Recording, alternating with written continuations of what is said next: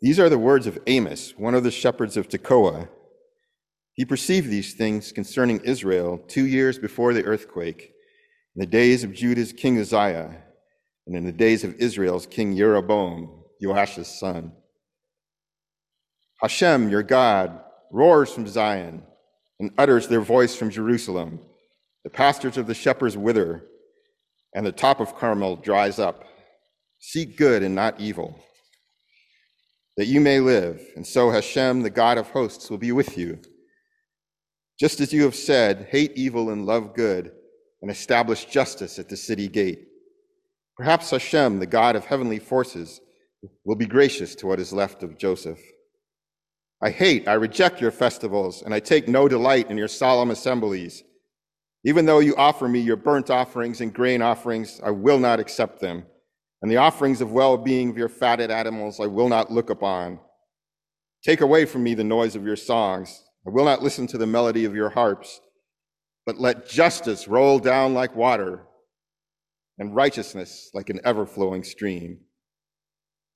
For the word of God in Scripture, for the word of God among us, for the word of God within us, thanks be to God.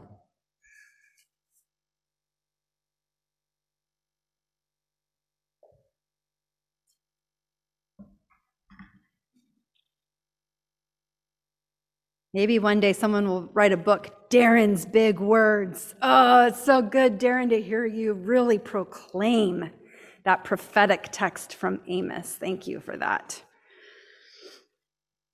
It's been a minute since I've done sermon in a sentence. And so I decided I'm going to do sermon in a sentence for you today. That is, what is the sermon if you distill it down into one sentence? And actually today, I'm just going to tell you that I got it to the length of like a sign that you could hold up. It would fit on a bumper sticker.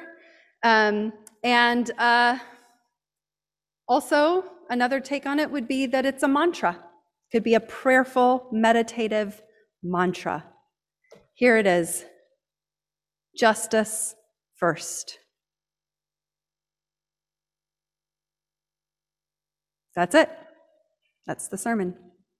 Justice first.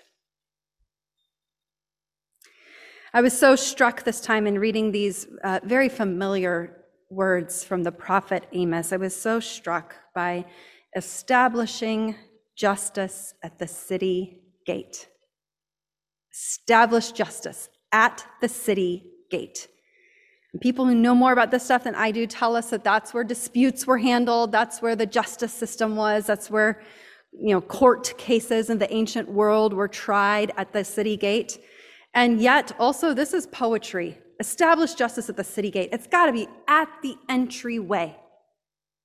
Right there where you walk through, so that everything that follows flows from the justice that is established at the city gate. Justice first. You got to start with justice, or else why even? Why even? Why even do anything else if you don't start with justice? Now, Amos, a prophet, is writing to a people who think that they're good. They think that they are practicing justice. They value justice, perhaps even, think they're doing a pretty good job of it, but they have kept too much for themselves, and they have allowed the systems that privilege them to persist.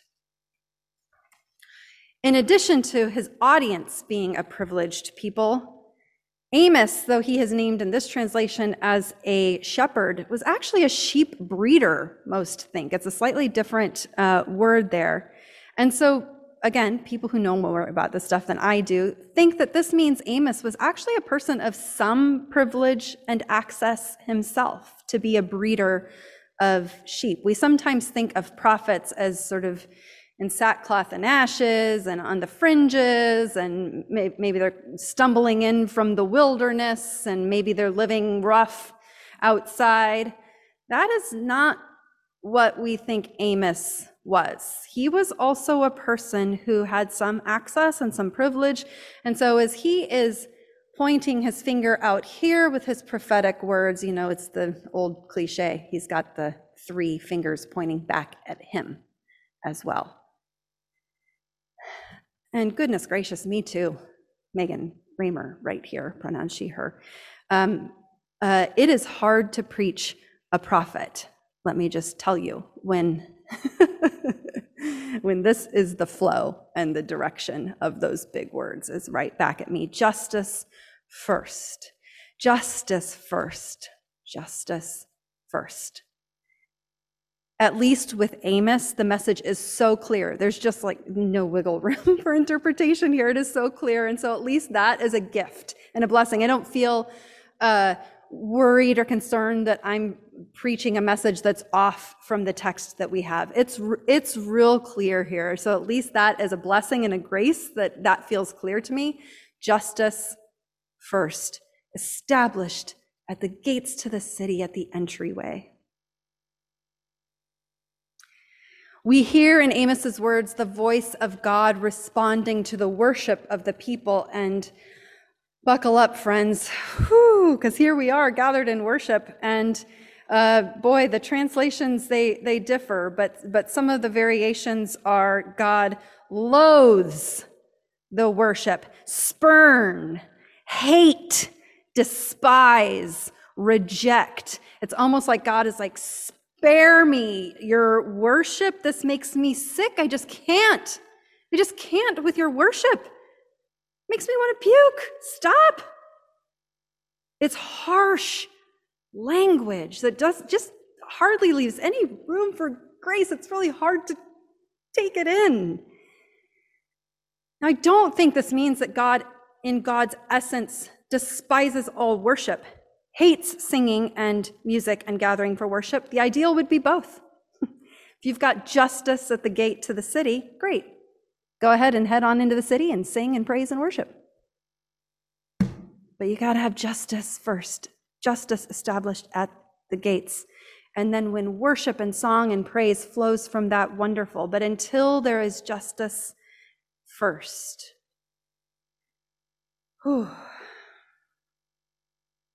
Justice is a prerequisite, it seems, in this text for relationship with God. It's written to a group of people who think they're doing pretty well. They're not intending to do wrong. So sitting with this as also, I think, people who think we're doing pretty well and not intending to do wrong, sitting with this message is severely uncomfortable. And as a preacher, one of the things that I hold is, how do we do this? How do we not shy away from these clear words of Amos and of God, justice first? How do we not shy away from that at all? But also not inflame a shame response, which does no one any good. If it sends you into a shame spiral, well, it's probably not going to help you establish justice at the gates, right? So how do we do this? How do I hold this? The longing, of course, is for us to be confronted by the starkness of this message, but also to hear it in such a way that we are moved, that we are invited in to do better and better and better, that we are invited in and inspired toward the movement that will continue on even when Martin dies, the movement that will continue on to establish justice at the city gates. And that threshold is different for different ones of us, what's going to send us into the shame spiral and what's going to be just the right amount of challenge. That threshold is different for different ones of us, and it's different at different points in our lives. So one day, today, that strong challenge might hit me just right, a gut punch perhaps, but it'll hit me just right, and I'm ready. It's also motivating, it's inspiring, and tomorrow it might wilt me into a puddle of shame and immobility because of whatever else is going on in my mental health or my life or my family or the world or my friend group or whatever. The goal, obviously, is for each of us to grow in resilience. Grow in resilience so that we can be confronted by the challenging words and hear them as invitation, joyous invitation to join with one another in doing better and better. The goal is to grow in resilience. That's what I long for myself. You can see I'm doing this. I didn't plan to do this, but I think it's a body thing. It's a body and a soul thing to grow in resilience It's my longing for myself and for each one of you and for our community as we discern things together collectively and live together collectively. And the reality is there's no way to strike that balance perfectly for all people at all times. There just isn't. So, beloved, beloved, beloved. Let's start there.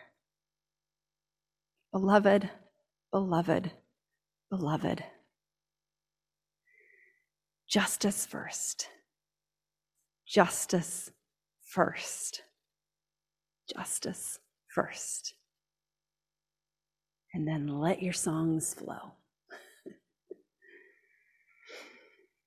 That's why I'm so glad that there's such gorgeous poetry.